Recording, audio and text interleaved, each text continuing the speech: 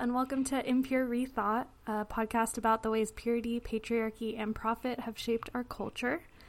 Victoria couldn't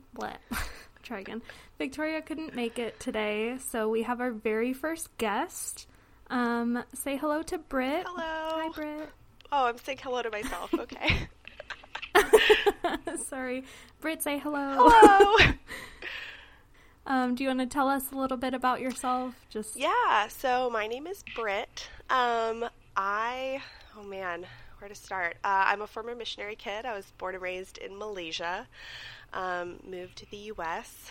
I have a lot of thoughts and feelings about everything related to evangelical Christianity. I'm so excited to be a friend of the pod. I'm an avid listener. Thank you. Yeah, I've gone through sort of a period of deconstruction over the past few years. To be honest, I don't entirely know how to define what I even think or believe right now, and I'm sort of taking comfort in... Welcome to the club. Yeah, sort of taking comfort in that being okay, after years of being raised by a father who's an apologetics teacher, who's a lovely person, but, kind of that pressure to, define at all times.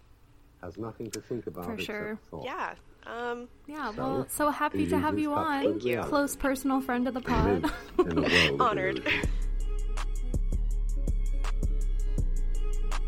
Where did you get this pure thought and impure thought business?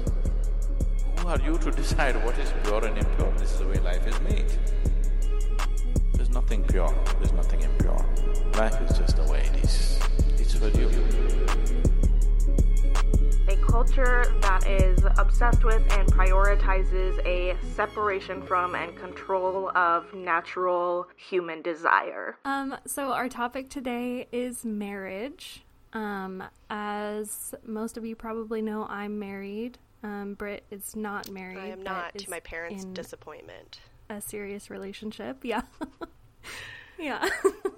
Your parents are like, might as well be married. God would look more fondly upon your relationship. Yeah, look, if I went to a courthouse today, they would be happier with me than they are now. R.I.P. Yep. So just a quick content warning at the top. We're going to be discussing purity culture and the abuse that arises from it today. So if any topics like sexual or spiritual abuse are particularly sensitive for you, might want to skip this one. But for those of you who are still here, we'll dive in. So before we really get into marriage, I wanted to talk about purity culture specifically, because I think we can't really talk about evangelical marriage without talking about that. Obviously, we could do a whole episode, and probably will, on purity culture itself and everything that comes with that. But this will just be a little crash course on that. So, without further ado, I feel like I've said 18 times in this episode, let's dive in. So it's just building the suspense. We'll just do it.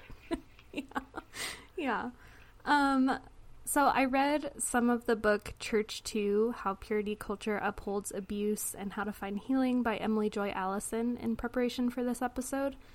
And no other sources I found had a better definition of purity culture, so I'm just going to read what she had. She said, "Purity culture is the spiritual corollary of rape culture created in Christian environments by theologies that teach complete sexual abstinence until legal monogamous marriage between a cisgender heterosexual man and a cisgender heterosexual woman for life, or else." Oh, man. Yep. Yeah, any thoughts right off the bat? Yeah. I'm sure so many. I mean, strangely enough, I do feel like she was one of the first people to explicitly tie purity culture back to rape culture, which is surprising because it's there. But it's interesting that she mentioned complete physical purity. And I think that's right, but I know there's a lot more around the fringes of that in terms of emotional purity, spiritual purity. Yeah, even just your thoughts aren't safe. Yeah, for sure. That's so true. Yeah, you've read the book yourself, right? I have. Yeah, I blazed through it and cried a lot. It's rough, yeah. I tried to read it quickly, and it was a lot. Yep. So Yep. I didn't finish it in time for this episode, but I fully intend to and already highly recommend it. So,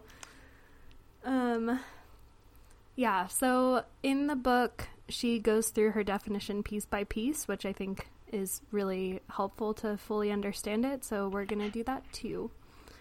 So the phrase complete sexual abstinence is defined differently by different churches, families, and communities, which you kind of touched on a little bit.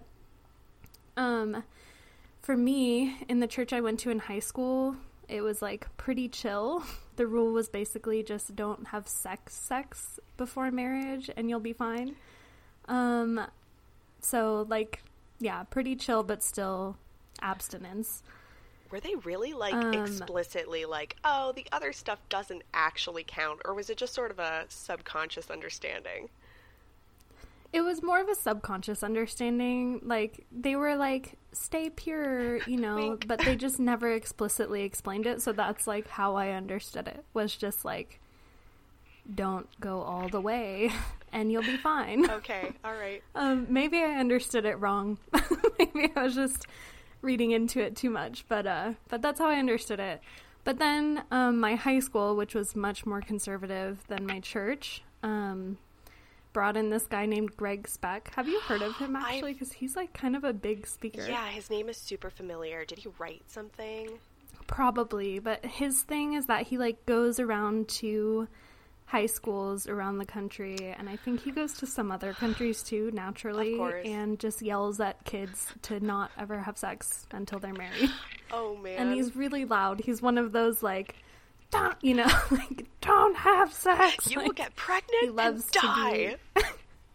Yeah, exactly. Yeah. Yeah, so he came to our school every single year, and spoke in chapel. Like, we had a special, like, Greg Speck chapel. I don't think we started doing it until my sophomore year, so it was only, like, 3 years or something that I saw him, but that was plenty. Leaves a scar. And I very, yeah, I very clearly remember him saying, that, and tell me if this is something you've heard too. He taught that if a teenage girl leads a teenage boy on and then cuts things off right when it gets steamy, because she's trying to stay pure, even if her intentions are good, she can't blame him if he gets violent. Like, he made that very clear. Like, the boy could get angry, and, like, the girl can't blame him because she, like, did that to him. He literally said that. Oh my goodness. Like, every year. It's one of the few things that I remember really clearly. Yeah, so from his talks. Wow. No, we did not have that guy or anything like that I remember, thankfully. But as far as, like, doing stuff and then stopping, I do very clearly remember a passage in a book called Every Woman's Battle. I don't know if you ever read that. Talking about... No, but I've heard of it. Yeah, talking about how as a woman, if you did like physical stuff and then you cut it off regularly, they were like, don't be surprised if like for years your body just stops at that point and you'll never like be able to have good sex or anything like that. And whoa, that is wild. So that was their argument for like, don't even start it. Don't even hold hands, kids. Wow. That is so fascinating. They're like, this is the reason that women can't orgasm. Exactly. It's not the men's fault. It's because women had to stop. Like, they went too far and had to stop. They did it to themselves. Oh my God. They wanted orgasms too fast and too soon. Wow. That is a take. But yeah, no violence. That is insane. Yeah. I don't remember if he specifically said violence, but I do remember him saying, like, the boy could get angry, and, like, I think that the implication is violence. At least it was in my teenage brain. I mean... And so I was so scared, even subconsciously, like, after I'd kind of forgotten about those talks, like, I was so scared to get myself into that situation. Yeah. And, like, I was really fortunate to not really like get into a dangerous situation like that, but I could absolutely see that being a reason like you wouldn't stop. Yep. Because you went too far already and you just feel like you have to, otherwise you're in danger, you know? So just very, very scary stuff. So yeah, obviously his line of complete sexual abstinence was much like earlier than my church's. My personal line was kind of somewhere in between that I set for myself. Because all my rules were set for myself. Like, they didn't really come from my parents or anything like that. But, yeah. What was the rule for you? Or, like, what line that's a great did question. you set? Yeah, so when I was 13, I had to do this thing called Passport to Purity. Shout out to anybody else who's done that. It was pretty embarrassing. I, like, hid between the bed and the wall when my mom made me do it with her. I was 13. But there was this cliff. 13. Oh, it's Fenway. Yeah, there was this cliff with, like, sexual acts, quote unquote, leading closer and closer to the edge of the cliff. And if you fell off the cliff, that was sexual intercourse. And so it was like, hand holding, kissing, heavy petting. To this day, I don't know what heavy petting is. Dylan and I joke about it. I know, like, that was like a big... stroke your head really strongly. Yeah. But yeah, my mom was like, draw a line where you'd stop. And I was 13 and had no libido whatsoever. And I drew it like before hand holding. I was like, I'm never going to hold hands. But as I got older, personally, I always kind of planned to like kiss before marriage. I didn't want to be one of those evangelicals who like had their first kiss on their wedding day, because that's just so awkward. Yeah. But yeah, very weird. I was not planning on having premarital sex at all. Twilight really helped also cement that choice for me. Written by a Mormon author. So funny. Yeah, she was like really into the no premarital sex thing. So, yeah, that was the plan. Oh my god. Sorry, I'm like so sweaty in my glasses. It's so hot here. Oh no, yeah. Oh, and to add as a caveat to that, I don't know. As far as like other stuff goes, quote unquote, I don't think I had much of an idea of what all of that encompassed, really. And so I think in my head it was kind of a gray area that I just assumed I would not ever have to make a decision about, because I don't know, like, boys didn't really like me. I didn't have like a relationship in high school. I kind of stayed, dating freaked me out, so I just stayed away from all of that. Honestly. Fair. Yeah. For me, as I said, as a try-hard Christian teen, my line was like closer to Greg Speck's line. Okay.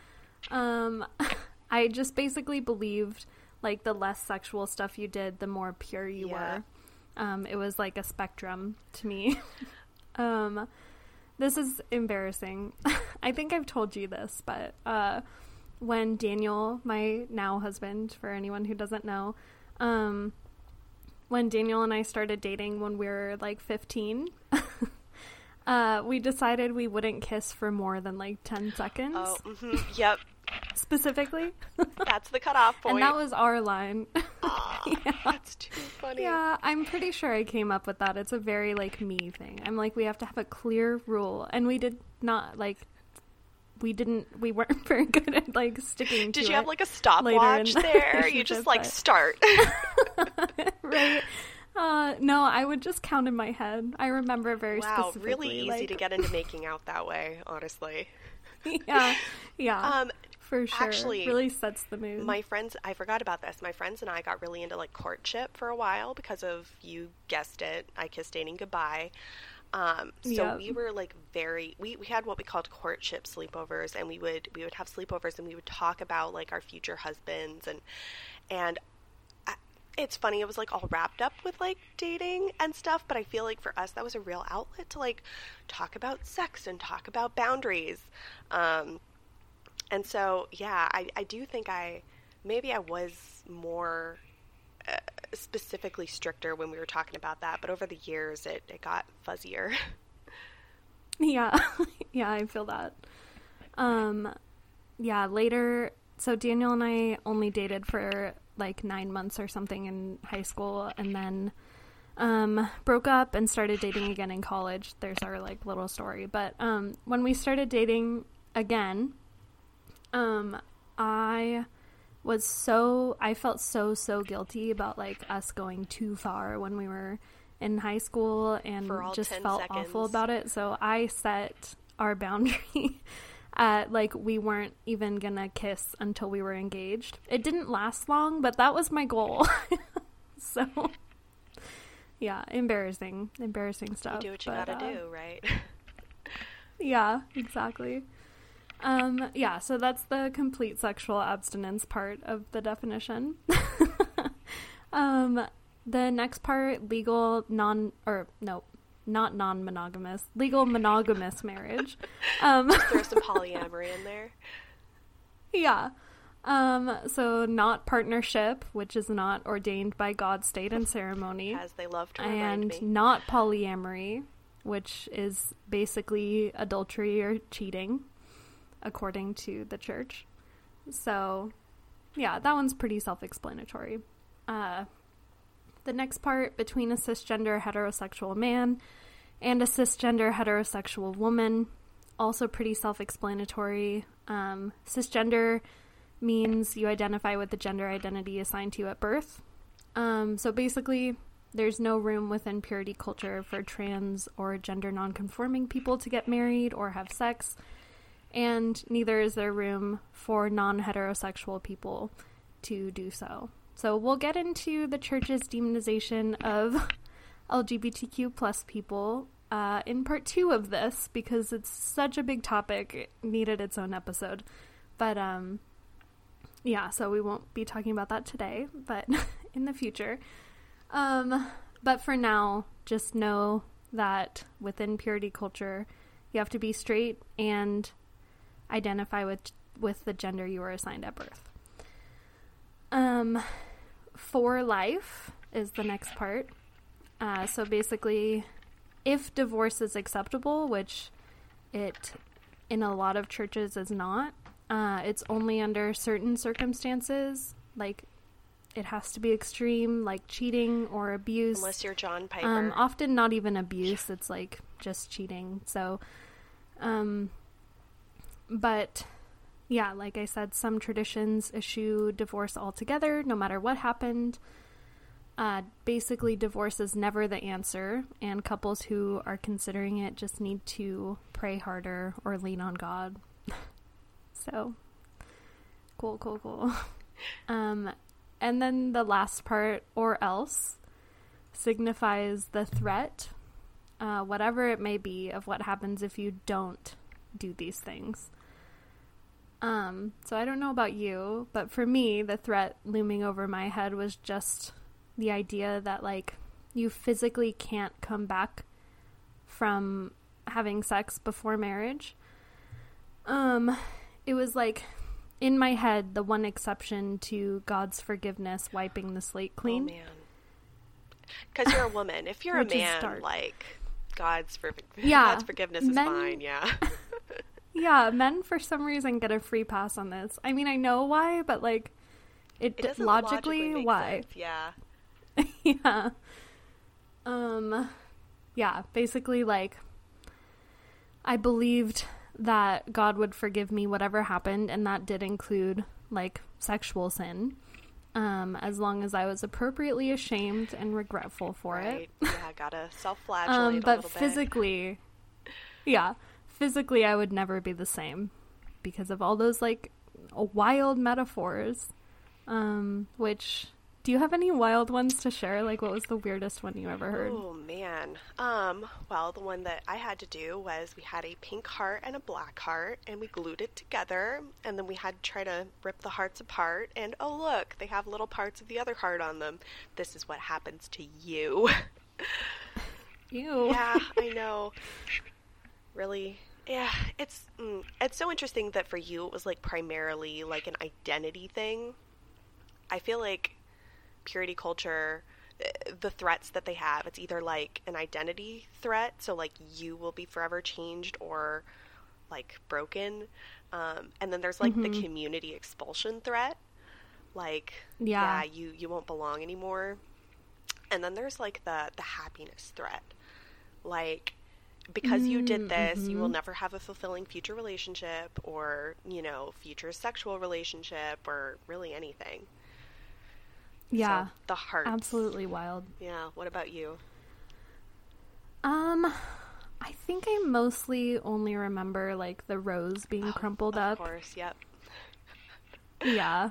Or just like even a petal. I remember a Kleenex one time was like, you know, you blow into the Kleenex and like you can never get it clean or whatever. Oh my god. Yeah, very gross. Yeah. Kids, when you have sex, it's just like blowing your, I mean, they're not wrong.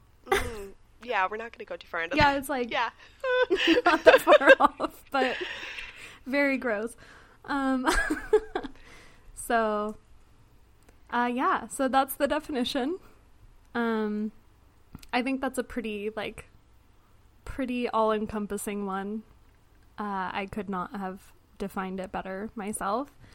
One other part of the definition that I want to kind of talk about is, in the beginning of it, she talks about, excuse me, like the theologies that teach phrase.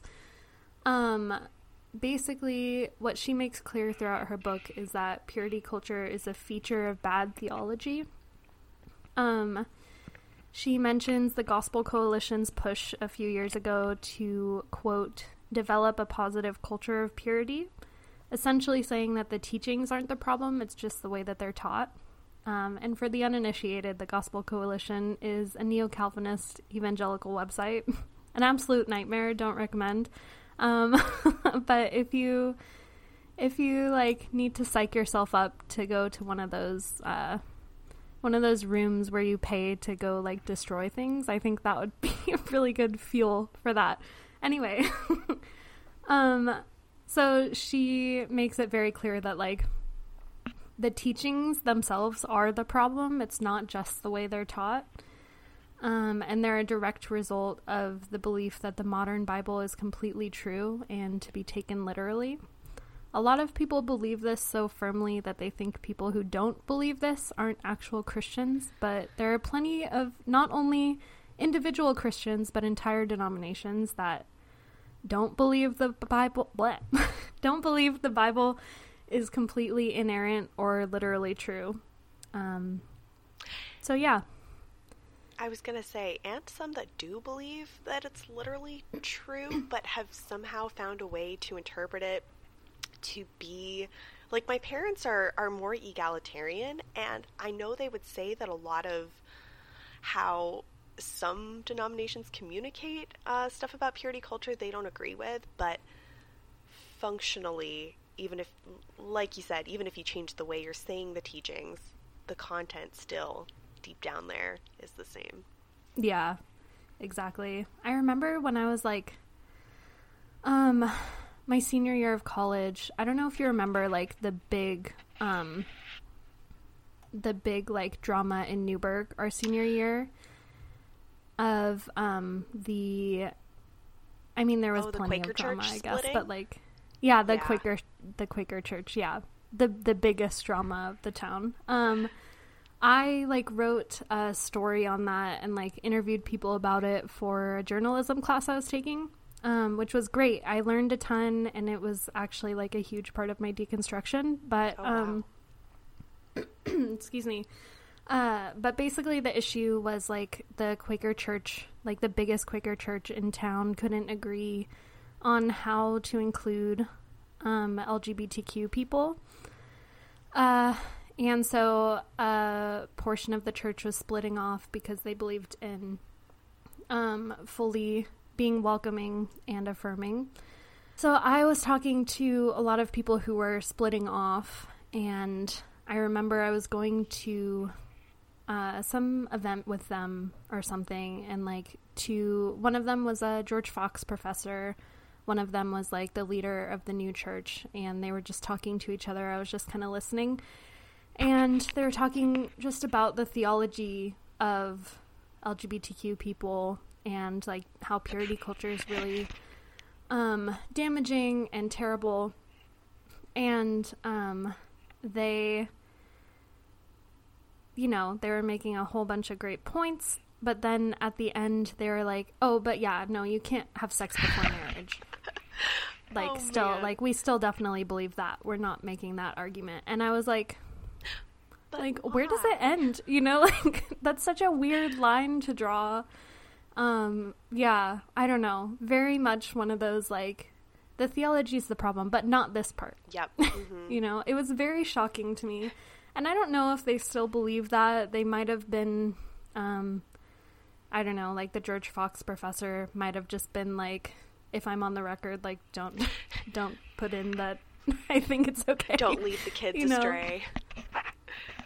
Yeah, I mean, or like her job could have been on the line true. if like that got out that she believed that's that. Very true, actually. So, wow. Yeah. It's funny. I feel like that was sort of a last-ditch attempt by a lot of affirming Christians to try to get the other side to, like, see their legitimacy. And it's just like, no, guys, even if you embrace the whole, like, no sex before marriage thing, they're still never going to accept you, which is horrible. 100%. Yeah. Yeah. That whole thing was just a nightmare. But, great learning experience for me, personally. In Church 2, Emily Joy Allison says on the, like, theology being the problem, she says, quote, reducing purity culture to Christians just being mean or extreme about certain theologies belies the very real harm done by those theologies themselves and allows people to benefit from looking like they are allies in the fight against abuse, while simultaneously upholding the beliefs that create the culture of abuse in the first place. We'll talk a lot more on the church upholding a culture of abuse in a minute. Not quite going to get into that, but I thought that was a really good quote. So, yeah, now I want to talk about dating with the intent to marry and just like general Christian dating. You mentioned you read I Kissed Dating Goodbye. Yep. And you did the purity, what was that? Oh, Passport to Purity. Passport to Purity. Yep. Did that include like a purity ring? Yeah, it did. And ironically, I actually lost the purity ring. Had never kissed anybody ever, but like I lost it. And I just remember being so afraid that everybody would like take it as a symbolic thing. It's like, oh no, they're going to see, they're going to know. Even though nothing had happened, obviously. No. Yeah, that's so funny. I would totally have done the same thing. Did your parents have any like specific rules in place for you around dating? Like, were you not allowed to date before you were 16 or anything like that? I mean, I'm the first kid, so I think my parents figured they would take it as it came with each of the kids, and the moment just never came for them with me. I sort of instinctively knew that it would be, number one, an awkward conversation. It would involve my parents being way more involved in my very personal life than I wanted them to be. And I also had a complete inability to like lie to my parents in high school too. So the idea of like having a secret like relationship or anything just never would have happened. But I mean, it was sort of understood when it was sort of understood when I got my purity ring that like, you know, you'll stay pure, you won't have sex before marriage. And the communication was very much, because I think my parents they see themselves as slightly less fundy, you know.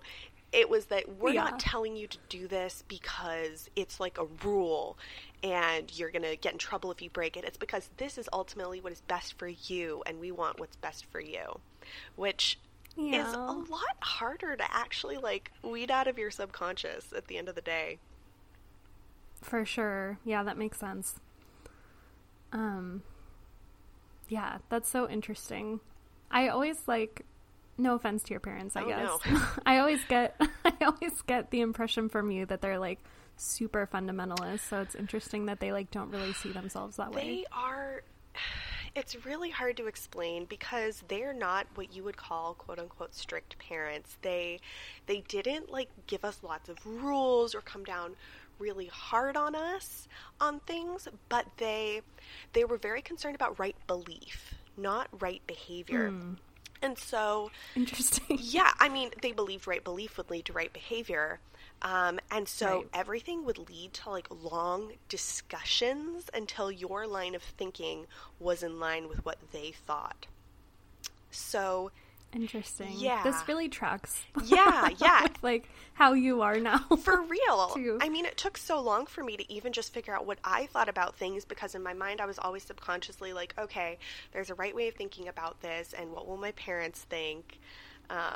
So honestly, in some ways it's worse, because I feel like, I mean, you can't compare this stuff, but I feel like if my parents had just been like, no ands, ifs, or buts, like, this is how it is in our house, you can disagree, but like, this is how it is, I could have just been like, well, I don't agree with that. But Yeah, it gives you something to, like, disagree with. yeah, but it sort of felt Whereas like, if it's all kind of like... yeah, it felt like a long process of just like them trying to like chip away at my mind to mold me into the person that they thought I should be, because that's what they believed Christian parenting was. Yeah. Yep. But no, they don't see Wow, themselves as fascinating. fundy at all. They see themselves as, they're like, they believe women can preach, so, you know, liberal-ish, not really. Yeah. They're probably, like, their beliefs are probably pretty in line with, like, the church I went to in high school.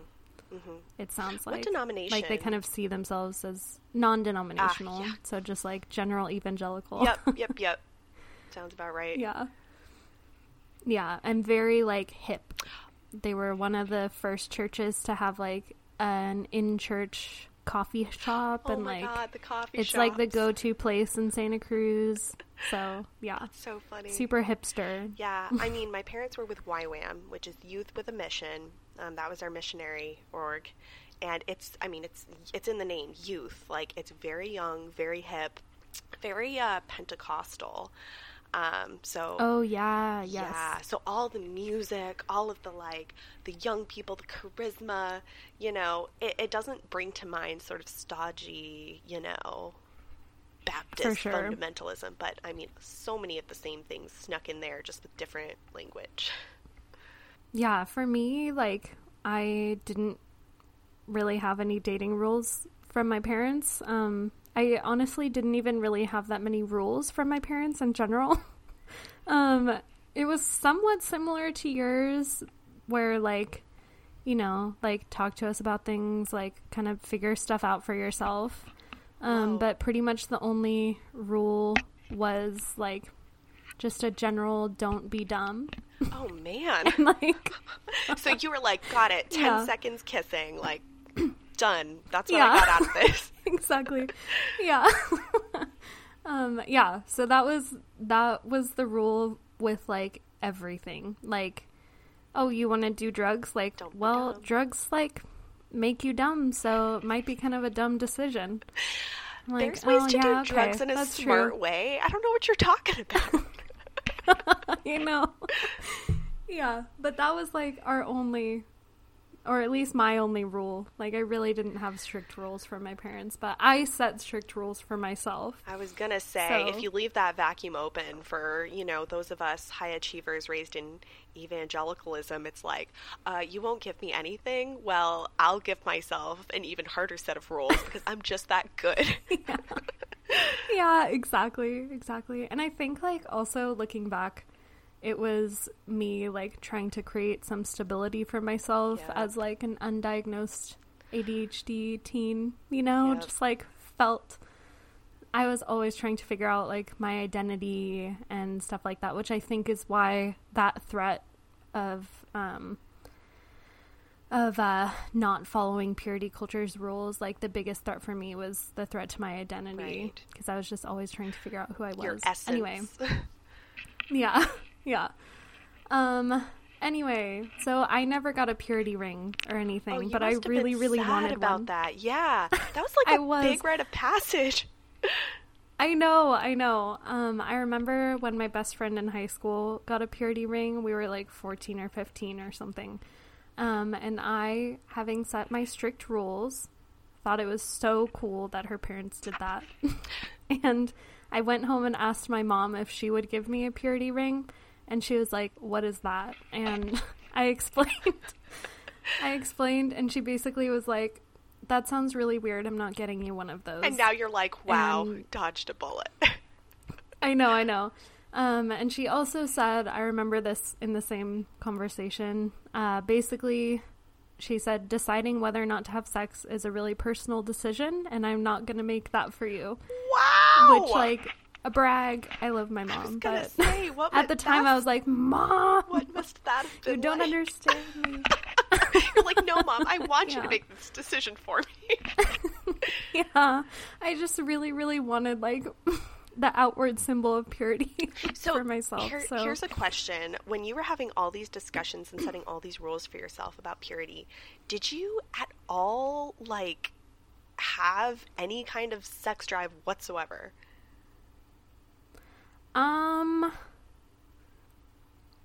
Not to begin with, because I, like, hadn't really dated anyone, but, like, I started dating Daniel when I was 15, and that was, like, when it kicked in. The sexual awakening. Yeah, because I was making all these decisions, like, not even, I don't even think I'd, like, hit that point in puberty. I was, like, 13, and I was just like, boys are gross, you know? Yeah, weird that they kind of press you to make those decisions for a lot of people before they're even knowing what they're talking about. Definitely. Yeah, I think I like largely ignored it before it like felt like it applied to me. And then suddenly I like my sex drive arrived and I was like, oh my God, I need to make rules. Like, you know, because I'd been hearing about it peripherally but hadn't really like made any moves on it, I guess. Right. Anyway, so you mentioned I Kissed Dating Goodbye, by Joshua Harris. You read that, right? Or did you? Oh yeah, many times. And also Boy Meets Girl, the sequel. Oh, fascinating. How did that influence you? I guess you talked about it a little already, but... Yeah, I mean... to caveat, my parents also, like, none of this, like, purity culture book stuff outside of the passport purity thing. My parents didn't give it to me and tell me to read it. It was all me. Yeah. I found it in, like, our... Relatable. Yeah. I found it in, like, our secret bookshelf upstairs. It was all the, like, adult dating books or whatever that my parents had tried to hide that people had given them over the years.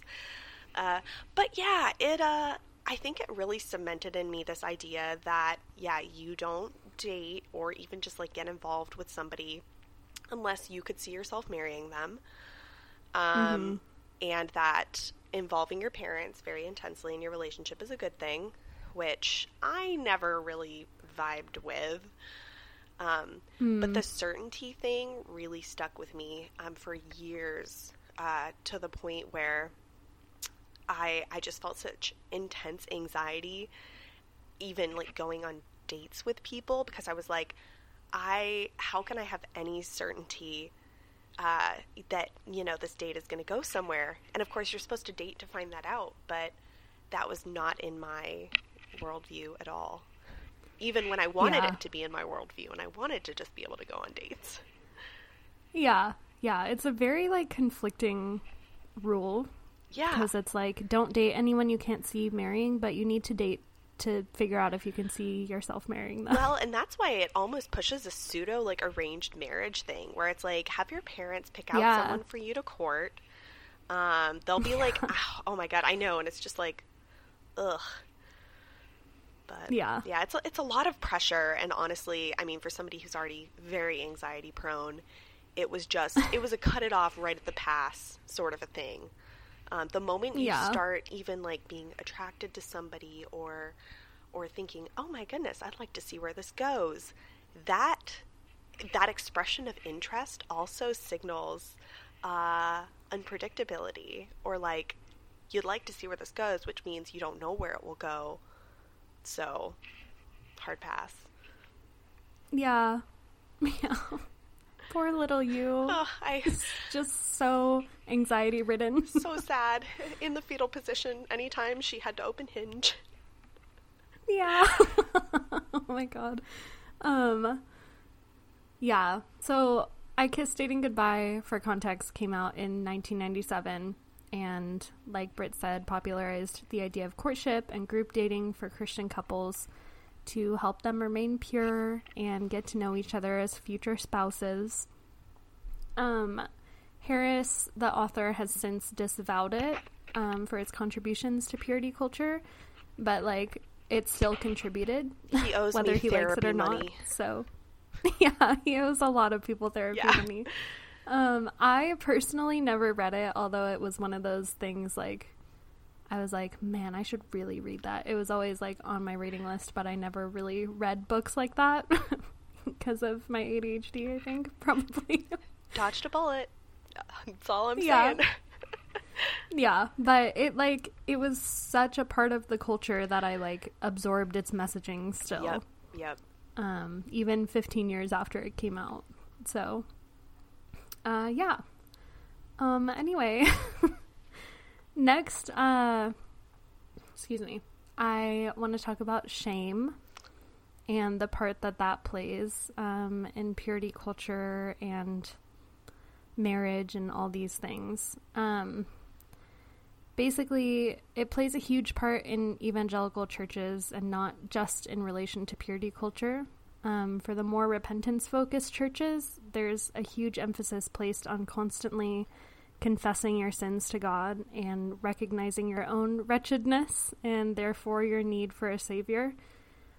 In my experience, and, like, correct me if I'm wrong or, like, if this isn't something that you've seen, but there's a lot of lip service paid to emphasizing the difference between guilt and shame. Oh, yeah. But, like, functionally, how is... Yeah, functionally they're the same, and, like, there's inherent shame to me in recognizing that you're a terrible person that needs to be saved. Yeah, exactly. How can you tell somebody, like, you have just done the wrongest thing ever, and also inherently you are so wrong and so broken, but don't spiral into shame about that. Thankfully, you're so bad that God came to forgive you, despite how horrible you are. But don't spiral.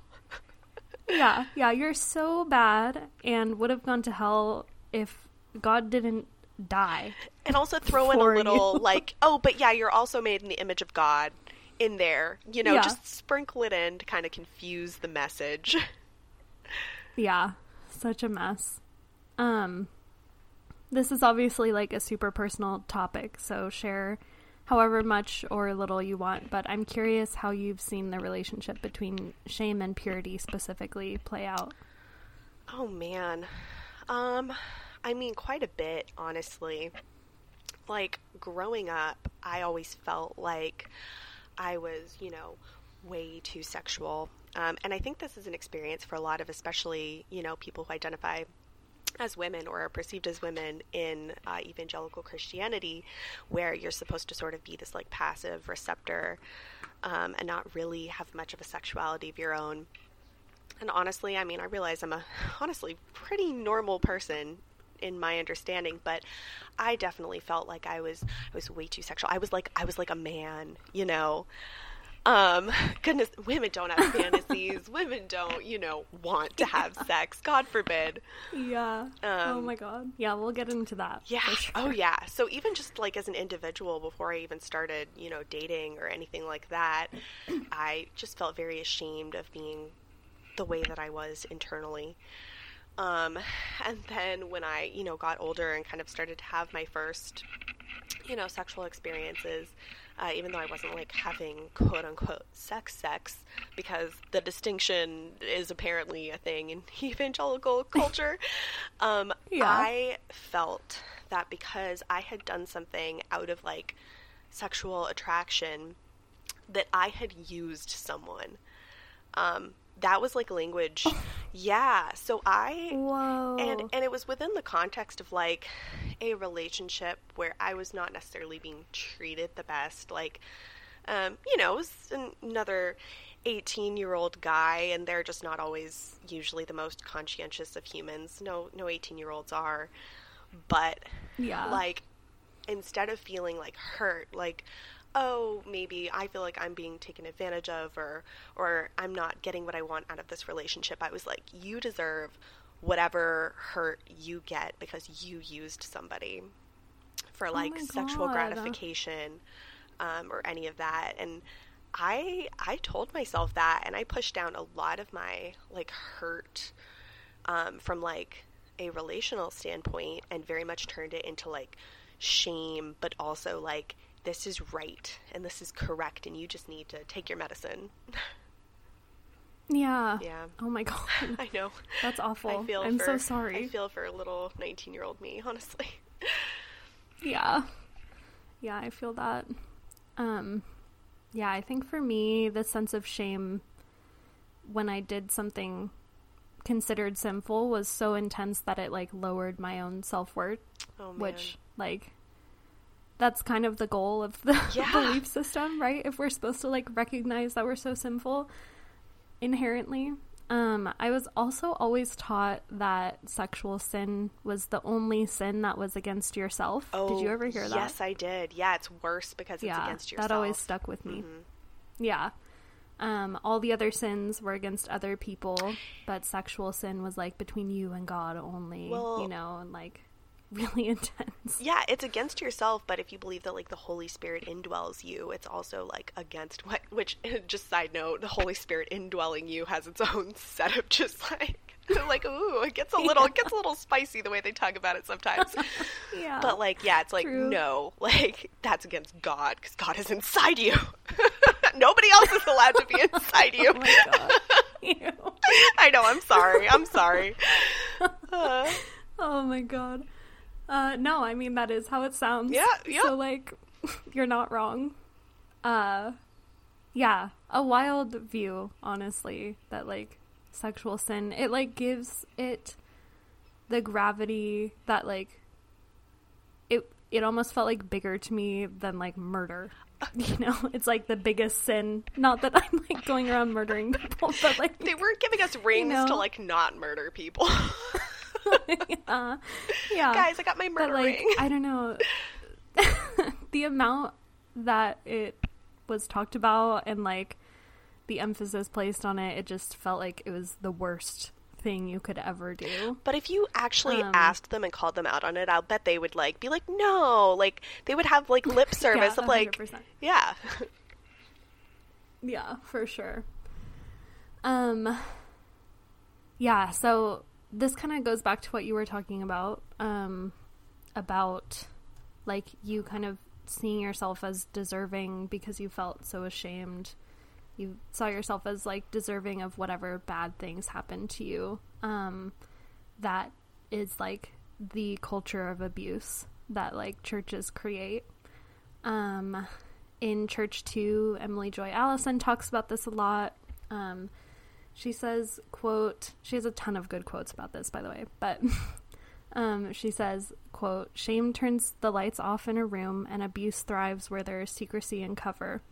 Oh, man. Basically, yeah, shame isolates and keeps people quiet. So when a sexual abuse scandal happens in a church, which apparently it inevitably does and happens so often, just look at the hundreds of cases that have come to light just in the last few years. The culture of shame keeps victims quiet and lets churches continue running as if nothing happened. She argues that the way evangelical churches operate is effectively a giant flashing welcome sign to abusers. She says, quote, I'm picturing one of those light up arrows outside a motel reading vacancy. Except instead it says, you will definitely be able to find your next victim here, and we probably won't even press charges. Thoughts? Yep. Yeah. Yeah. Agreed. Yeah, I mean, from what I've seen, they seem to understand grace and forgiveness really well when it's in the context of forgiving abusers. Honestly. Yeah. Because it's, they had a moment of weakness, like they've repented. We don't want them to live in shame. Yeah. But, I don't know, for those who were abused, it's, let's just move on. And I don't know, are you sure you weren't somehow involved in this? I'm honestly... What were you wearing? Yeah. Yeah. I'm kind of trying to figure out what the distinction is. And honestly, the only thing I can come down to is, like, Christian patriarchy that many abusers are usually men and many victims are usually women. And I think, again, because that's the culture that they create. Is men have all the power and women are supposed to be like meek and quiet. And I mean, when you have like leadership structures largely made up of men, they see, which is kind of a tell, honestly, they see themselves in this person. They've created a culture where like sex is this like shameful shadow thing, and men are taught that they can't control themselves, and sex gets weird in evangelical circles. It's all very like pushed down, and it morphs into this weird dark thing. So they look at these abusers and go, well, there but for the grace of God go I. Yep, exactly. I don't even remember like learning the word consent really until like later in high school at least, or like maybe into college. I honestly, like, it wasn't a huge idea to me until probably like around the Me Too movement. I didn't even think about it. Is so scary that we just like didn't even know the word, let alone like we're taught to always,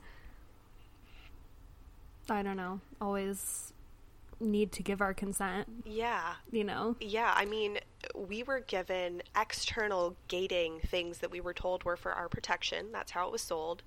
So like only within the context of marriage. And marriage is somehow this magical sphere of protection where when you're in that, everything will be okay. Because presumably you marry somebody who loves you and who respects you. But there's so many assumptions wrapped up in that. Instead of just coming right out and saying, you know, people should respect you, people should communicate with you, people should ask your consent. It's just rolled up into this marriage. 100%. And that leads us really nicely into the next section. The idea that like you have to be legally married, like legally married. That piece of paper. That means everything. Suddenly you're married and sex is no longer a sin. You signed a piece of paper, you're good to go. But like the cycle of shame doesn't just end there. So we've talked a lot about sex outside of marriage and the expectations surrounding that. But I want to talk briefly about the expectations for sex within marriage. Do you remember the book Loveology? Oh my goodness. I would rather not remember that book. I know. I reread parts of it and it was... I'm so sorry. Not fun. So that book came out in 2013. It was written by a guy named John Mark Comer. Evangelical darling. Yeah. It was all the rage when it came out. Oh my god. Fenway just jumped up so fast. Jeez. Making so much noise. Aww. Oh, come here. Okay. It was all the rage when it came out. So much so that the church I went to in high school literally did a whole series on it. And John Mark Comer and his parents came to speak during the series. Oh my. And I'm pretty sure they came back multiple times after that. Like, our pastor was good friends with them and a whole thing. But anyway, my church was like the biggest fan of that book. As part of the series, one of our regular pastors, who had gotten married like a year earlier or something. So he was an expert by that point on marriage. Yeah. She was actually a female pastor. Progressive. Yeah. So she had gotten married like a year earlier, and she got up in front of the church and told us that on her honeymoon, she and her husband couldn't like bring themselves to have sex for the first few days, even though they were finally allowed to. And it was because of the extreme guilt and shame that had surrounded it. I thought that was like the bravest thing anyone could admit to. Like, it was mind-blowing to me that she would talk about it that way. So that sermon really stood out to me because it was one of the first times I'd heard that perspective from anyone. But as far as I remember, like, she didn't really have a solution beyond stay pure, but try not to feel guilty about it. That's always what You know? happens. Like, instead of being like, Yeah. maybe the whole way we're setting this up is setting us up for failure, but just really be secure in the fact that, like, sex within marriage is great and it's supposed to bring you lots of joy. So just really just remember that and be better. Yeah. Wild. So another great example of maybe we should just get rid of this theology. Maybe the theology itself is bad. They're going to keep trying to find... Since we can't explain, like, how to make it right. not feel awful for people. Nikki, they're going to keep trying to find new ways to rephrase this until, like, the cows come home. They're going to be like, if we just find the right way to explain this to people, they'll get it. It's like, no. Yeah. No. It's the content that's the problem. Yeah, exactly. So that's, like, a pretty common experience, even though, like, not too many people were talking about it at the time. I think more people are talking about it now in, like, the wake of Church 2, especially. But, yeah, it's very common among evangelical women specifically. I read an article from Jezebel, and they said, quote, "Immediately upon the wedding night, women are expected to transform from a chaste protector of purity into an eager sexual partner geared to prevent her husband's sinful eyes from straying." So it's just so much responsibility And it's all on put on you. the women. Yeah. Yeah. We're supposed to be the gatekeepers, but also the, like, I don't know, people to encourage our... Because apparently our husbands are going to leave unless we actively do something. It's not like they married, you know, us for any other reason but to have sex. Yeah. Yeah. For sure. When I was engaged during my senior year of college, I had another friend who was also engaged around the same time, and so naturally we talked a lot about marriage and what the Bible had to say about it. I was just starting to deconstruct around this time, and honestly a big part of my deconstruction was, like, really starting to examine what the church had to say about sex and marriage and all of that. And the church's, like, obsession with sex. Oh my goodness. It started to feel really weird to me. Yep. Anyway, so I was starting to deconstruct, and at the same time, my friend seemed to be getting, like, more and more involved in her church and her faith and stuff. And I remember her telling me about a women's conference she'd recently gone to at her church. I might have told you this before, but it's such a wild thing. She sat in on a session there, and I don't remember the topic of the whole session. It was probably something like, what a biblical marriage looks like, or how to be, like, a godly wife, or whatever. But in that session, she told me that they said that sometimes serving your husband means saying yes to sex with him, even when you don't want to, because men are naturally more sexual and they need sex more often than women. So, like, it's like your duty to provide that for your husband. Disgusting. I remember reading that stuff. And I remember Yikes. they really set it up like, you know, the man will, like, be in pain, or, you know, like, it will physically be, you are doing harm to this man. Yeah. Absolutely unhinged. I read it was, like, the worst thing I've ever read.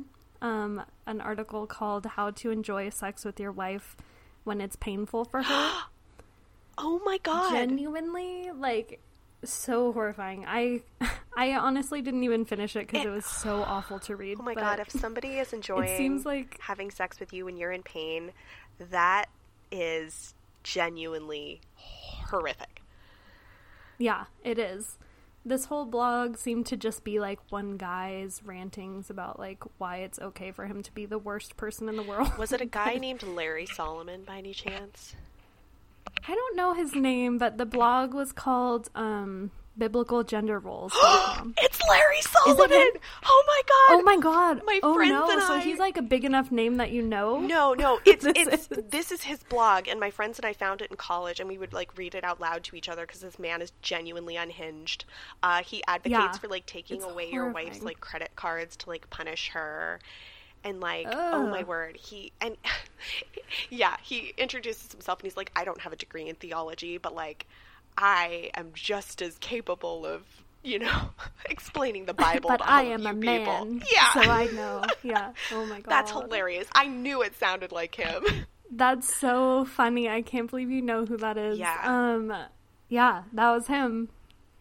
So horrifying to read. And like, I read there were 6 comments on that article, and none of them were like, what the fuck is this? Yeah, that's they not were his all target just, like, audience. Great article. Yeah. Gonna give this to my wife. Yeah, seriously. Oh my god. Anyway, absolutely horrifying. I didn't say much like back to my friend telling me this. I didn't say much to her at the time. It didn't sit quite right with me, but I like didn't really have the words yet to explain why, or like why that was wrong. But it's not an uncommon view, as I'm sure you can attest to. Yeah. Yeah. Among conservative Christians, the idea that men need more sex than women just naturally is really mainstream. So much so that, like I said earlier, I was even hearing it in high school chapel. Yeah. Like, we don't need to hear that. It's like up there with whatever. like food, water, shelter, sex. Yeah. Yeah.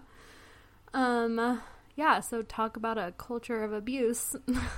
If you ask me, women saying yes to sex even though they don't want it is not true consent. No, like that's not even up for debate. They've been coerced into feeling like it's their duty to their husband and feeling like and something innately, that they agreed to always just by getting married, Yeah, no, that's actually really true. You like sign a blank check for consent when you get married, according to evangelicals. Yeah. I remember when I first heard the term marital rape, like I was pretty evangelical still, I think. Because I remember thinking like, oh, but you're married. Like how can it, be rape then? But it can, and this is how. So, yeah. Very embarrassing to admit that I thought that, but... Hey, we were all there at some point. Well, yeah, some of us were. It's always shocking to me to remember that there were people who were raised with like totally normal ideas of relationships and marriage. I know. What must that have been like? It could have been me, but for some reason I was like, no. I really identify with that. Yep, yeah. Yeah. Anyway, yeah, so genuinely horrifying. I think about that conversation with my friend a lot. It's like, we're not really friends now. I hope she's okay. I hope so too. Yeah, it's very concerning. And I hope like whoever was saying that in the conference is like, okay, they don't sound okay, but yeah. Anyway. So aside from sex, I wanted to talk about what a biblical marriage is even supposed to look like, according to evangelicals. So, I reread parts of Loveology to get this definition, because it's very readable. I think that that's the reason that it was so popular when it came out. It sounded really edgy, but it was, like, not really saying anything new. But he says that marriage was created originally for 4 reasons, which are friendship, gardening, sexuality, and family. Gardening. One of those stands out. We'll go through each of them. But first, friendship, pretty self-explanatory. He just basically is like, your spouse should be your best friend. Very normal view, both within Christianity and without, I think. At least modernly. Anyway. Gardening. obviously the one that stands out. This one was the weirdest and was like genuinely hard to understand. This section is just like so winding. Like, it's a real stretch. He gets on his soapbox about how we shouldn't work to live, we should live to work. But don't worry, God's definition of work is less about toiling and more about calling. A nicer word for work, he says, is gardening. So what is your gardening project? Your spouse should be there to help you complete it and figure it out and see it through. So sounds like that's what gardening is. Sounds like a very complicated way of just saying you guys should be going the same direction in life. Yeah, I think so. But it's basically like figure out your calling and make sure like your spouse is on board with it. Which is like good. Yeah. Kind of. Yeah. A lot of what he was saying, although it wasn't super explicit, but he hinted at like the man's calling supersedes the woman's. Should be the one, yeah. Should be the one that like you both follow. But both of you need to figure out your calling beforehand. But the wife's calling should align with the husband's. He also takes this opportunity to completely destroy non-Christian marriages. No coming back from this one. Yeah. So this is kind of a long quote, but I felt like we needed the whole thing to really get a feel for what he's going for here. So he says, quote, "Couples who exist simply for one another are doomed to failure." I'm sure this sounds familiar. If the point of your marriage is your marriage, it will collapse in on itself. If the end goal of your relationship is your relationship, it will self-destruct. You can only sit at a coffee shop and stare into each other's eyes for so long. At some point, you have to get up and do something. That's why, in an ideal world, you should have a sense of your calling before you get married, and the marriage should be built around that calling. End quote. Again, seems like a kind of more Christian-easy way of saying, like, have a life outside of your relationship, which I think is pretty common sense advice. Yeah. Yeah, like, it's pretty good advice, but I don't know why he's, like... I don't know why he has to be, like, non-Christians don't know how to do... Like, yep. I guess what I didn't include within this quote was, like, he was also, like, your marriage should be built around God. And, like, you can't focus your marriage on your marriage. You have to focus on your calling, but more importantly on God. Yeah. Otherwise, it'll fall apart. It goes back to it's just so annoying to me. The whole assumption that, like, you can't have meaning in your life outside of their specific interpretation of, like, a relationship with God. Yeah, exactly. Basically, like, non-believers are lazy and directionless. Yep. And don't know how to make a relationship work. And they're all unhappy and hedonistic and, you know. Yeah. Yeah. God forbid they be living fulfilling lives without the rules we've set forth. Yeah, exactly. Yeah, so that's gardening. Truly such a stretch. I don't know. I think he just wanted one to be, like, intriguing to people or whatever. The third one is sexuality. Again, pretty self-explanatory and also predictable. He says God created marriage as the context for sexuality, and sexuality is the glue that holds marriage together. But he also says that, quote, "Know that if you want to get married in order to have sex, that's not bad or shallow or selfish, as long as that's not the only reason you want to get married." I feel like people will read the first part and the rest is just wah, wah, wah, wah. 100%. Yep. And I know so many people who have only read the first part. Yeah, and they're like, it's just a well-known thing. Yeah. Oh, it's wild. Yeah, I have so many thoughts about that, but they're all predictable. I don't know. Like, don't get married just to have sex. Like, if you want to have sex that bad, just have sex. I don't know. It's not a big deal. Anyway, the fourth one is family. In this section, he goes into all these scary statistics about abortion and single parents and dads who aren't present, all to say that good Christian marriages usually include kids, but not always, but usually. But don't idolize kids. But having kids is one of the things marriage is for. Does he really goes back and forth. Does he throw in any like scary stats about like the birth rate declining, like some replacement theory, just like chilling in there? No, he didn't actually. It was mostly just like about abortion and like non-present dads. Okay. Few little dog whistles so in annoying. there. Yeah. Yeah. Fenway is climbing all over everything I own. Anyway. I mentioned this a little bit earlier, but I think that what Christians found so exciting about this book when it came out was that it reads really positive and exciting and like even kind of scandalous at times. Like he talks about sex in a really joyous way and says that God calls it very good.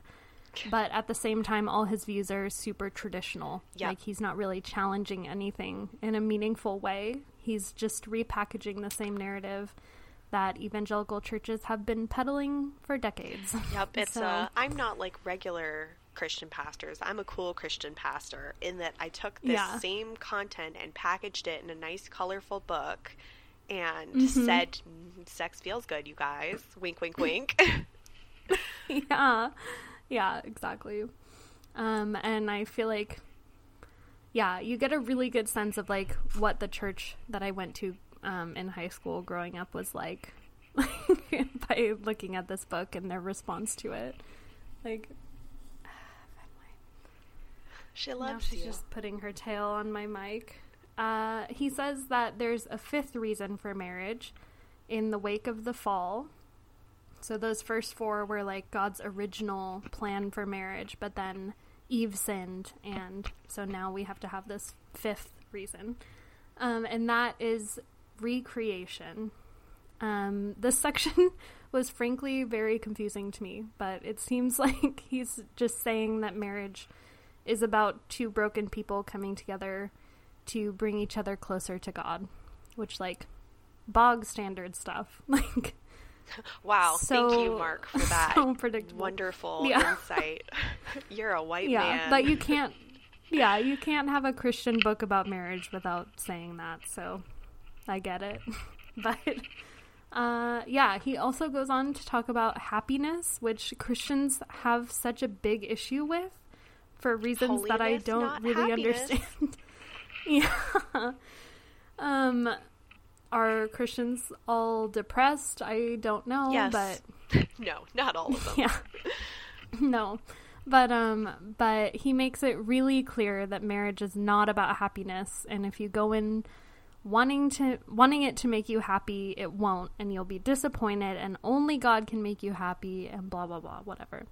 I'm gonna get on my soapbox for a second and say that sure, you're not gonna be happy all the time if you get married, because life happens and it sucks sometimes, and like literally no one is happy all the time. But I'm a firm believer that your marriage or your relationship or whatever, like in whatever form it takes, should by and large make you happy. And there's like literally nothing wrong with that. It's good. Like there should be a net good in your life.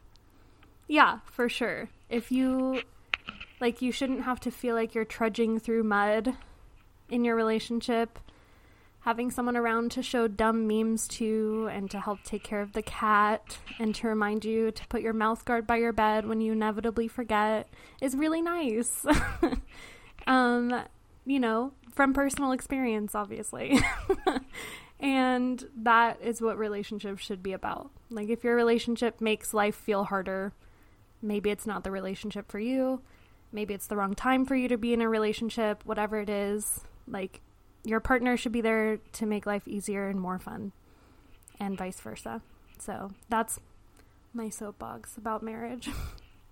It should be fun and nice. I don't know what Christians, what their deal is with being happy, but I guess we're all just too sinful. We can't be happy. I don't know what it is. I think happiness scares them because so much of Christianity, at least how it is in the modern evangelical church, is about control. And unhappy people are a lot easier to control than happy people. That's very true. Yeah. Good point. On a funnier note, Mason, I should have pulled this up, Mason Menenga. Yes, follow him on Twitter. Yeah. He tweeted, like, this morning or last night or something. Oh, I saw that. Yeah. He said, Bible college girls are like, marriage is so hard. Yeah, you married a 19-year-old evangelical man. Yep. Anyway, just wanted to throw that one in there because it is really funny. It kind of sums it up. Yeah, so that's like most of the content I have. I wanted to end with some quotes from listeners. I asked people on social media last week to share what they were taught about marriage by the evangelical church. And I was honestly shocked by the number of responses we got. So thank you so much to everyone who responded. And I just wanted to share a couple of those. Most people mentioned specific expectations for women in marriage, which makes sense. From submission to domesticity to reproduction. We go into a lot more detail about those expectations in other episodes, specifically our MLM, weaponized incompetence, and compulsory motherhood episodes. So if you're interested in those topics and haven't listened to those, check those out. So I'm not going to also get into detail about that here, but I did want to share this quote from a listener because it was wild. So they said they were once told by a youth pastor's wife that, quote, one of the best things about submitting to her husband was she had no responsibility for decisions before God. Which is so funny. I'm like, yeah, that sounds great. Sometimes I'm like, yeah, what I wouldn't give to be a housewife and just have like no responsibilities, just get to like cook all day or whatever. I like cooking, so like, yeah, there are times not having to work sounds fine. I know, it sounds really nice. But yeah. Another thing that came up a few times is the idea of being unequally yoked, which I'm positive you've heard before. How would you define that idea?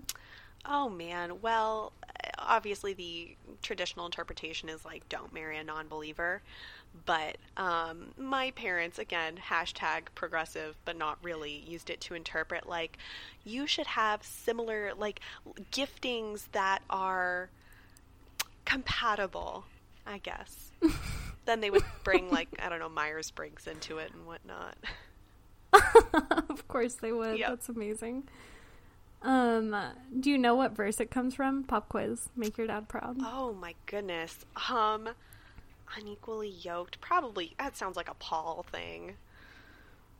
Yeah, I think Paul wrote Corinthians, right? Yes, okay. Yeah, nice. I was going to say Ephesians 2 Corinthians, or something. Yeah, 2 Corinthians 6:14 says, do not be unequally yoked with unbelievers, for what partnership has righteousness with lawlessness? Or what fellowship has light with darkness? Oh, damn, okay. It's so much, yeah. Another passage that's often used, so that's like where the phrase unequally yoked comes from, but another passage that's often used to argue against Christians marrying non-Christians is 1 Peter 3:1-2.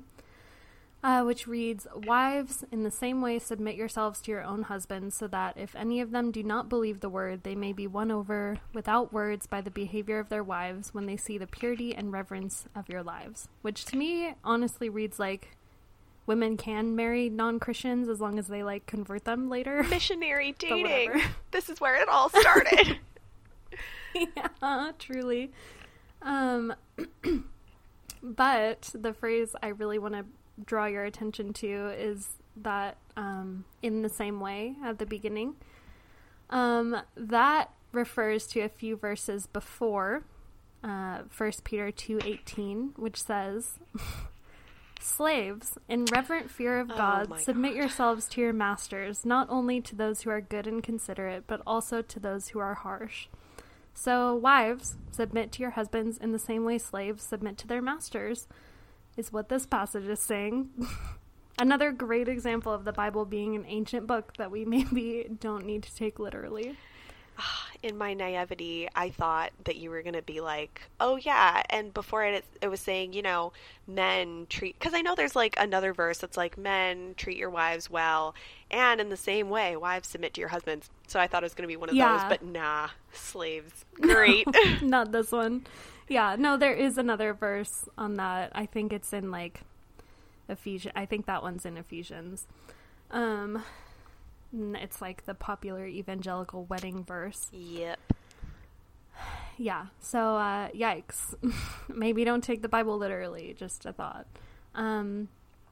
Almost everyone who responded also mentioned divorce. Most said it was either completely unacceptable or was only acceptable with evidence of cheating or abuse, like we talked about before. One person said their dad was a pastor and refused to perform marriages for people who had been through a divorce. Wild, hard stance to take.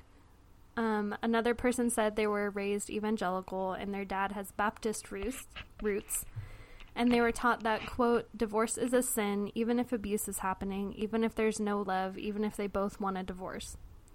But yet, look at what the divorce rate is in the evangelical church. Yeah, literally. It's the same as everywhere else. Yeah, because, like, divorce is fine, actually. And it's almost like there are reasons people get divorced that are worth even, like, the, you know, estrangement from their community. Yeah, for sure. And then one person who is divorced said, quote, I learned that it's not okay to be divorced and stay single. They can accept that you are divorced if the reason was bad enough, but the constant encouragement to date and get remarried is insane. And if you don't follow the encouragement, you are ostracized and invited to nothing. They also said that when they tried to join a small group at their church, they were told the only one they were allowed to join was a singles group that was essentially like a single and ready to mingle group of like people just wanting to like couple up. Yeah, so, those are just speed dating things, honestly. Yeah, truly. Yeah. So those were some of the responses that we got. Thanks everyone for replying. Yeah, so takeaways. We normally have like a what do we do about this section, which like in the last couple episodes we haven't had because like what do you do about communism? And also similarly, like what do you do about purity culture? Like there aren't a lot of tangible things that we can do. It's all really personal. So like if you grew up with the doctrines of purity culture, I think the best way to start like dismantling it is just kind of trying to look at what you were taught and figure out what you do and don't want to take with you and like what you do and don't agree with and the ways that like those things have been harmful to you or other people. If you're looking for some good books to read, I definitely recommend Church 2 by Emily Joy Allison, and then another one is Good Christian Sex by Bromley McClanahan, I think is how you say her name. Other than that, like if you feel safe to do so, try to speak out against purity culture like when you encounter it. Like we talked about, it being purity culture enables and creates a culture of abuse, and abuse thrives in silence, so just normalizing talking about it will help dismantle it naturally. So yeah, that is all I have for today. This is the first part of a 2-parter on marriage, and like I said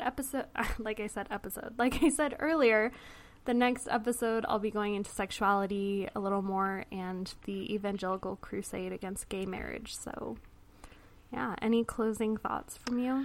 I would just like to say another great book is Pure by Linda K. Klein, and the blog God, Sex, and Rich People by Maddie Jo Cowsert. And personally, I do also feel like one of the biggest antidotes to purity culture is embracing sex positivity.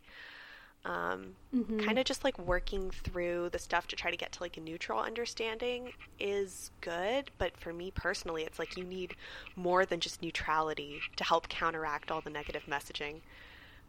Yeah. So That's whatever very true. sex positivity looks like for you, I'd say run headlong in that direction. Yeah. Yeah, for sure. Well, thank you so much, Britt, for joining us today and filling in for Victoria. This was super fun. Thanks for having me. Yeah, I always love hearing your perspective on things.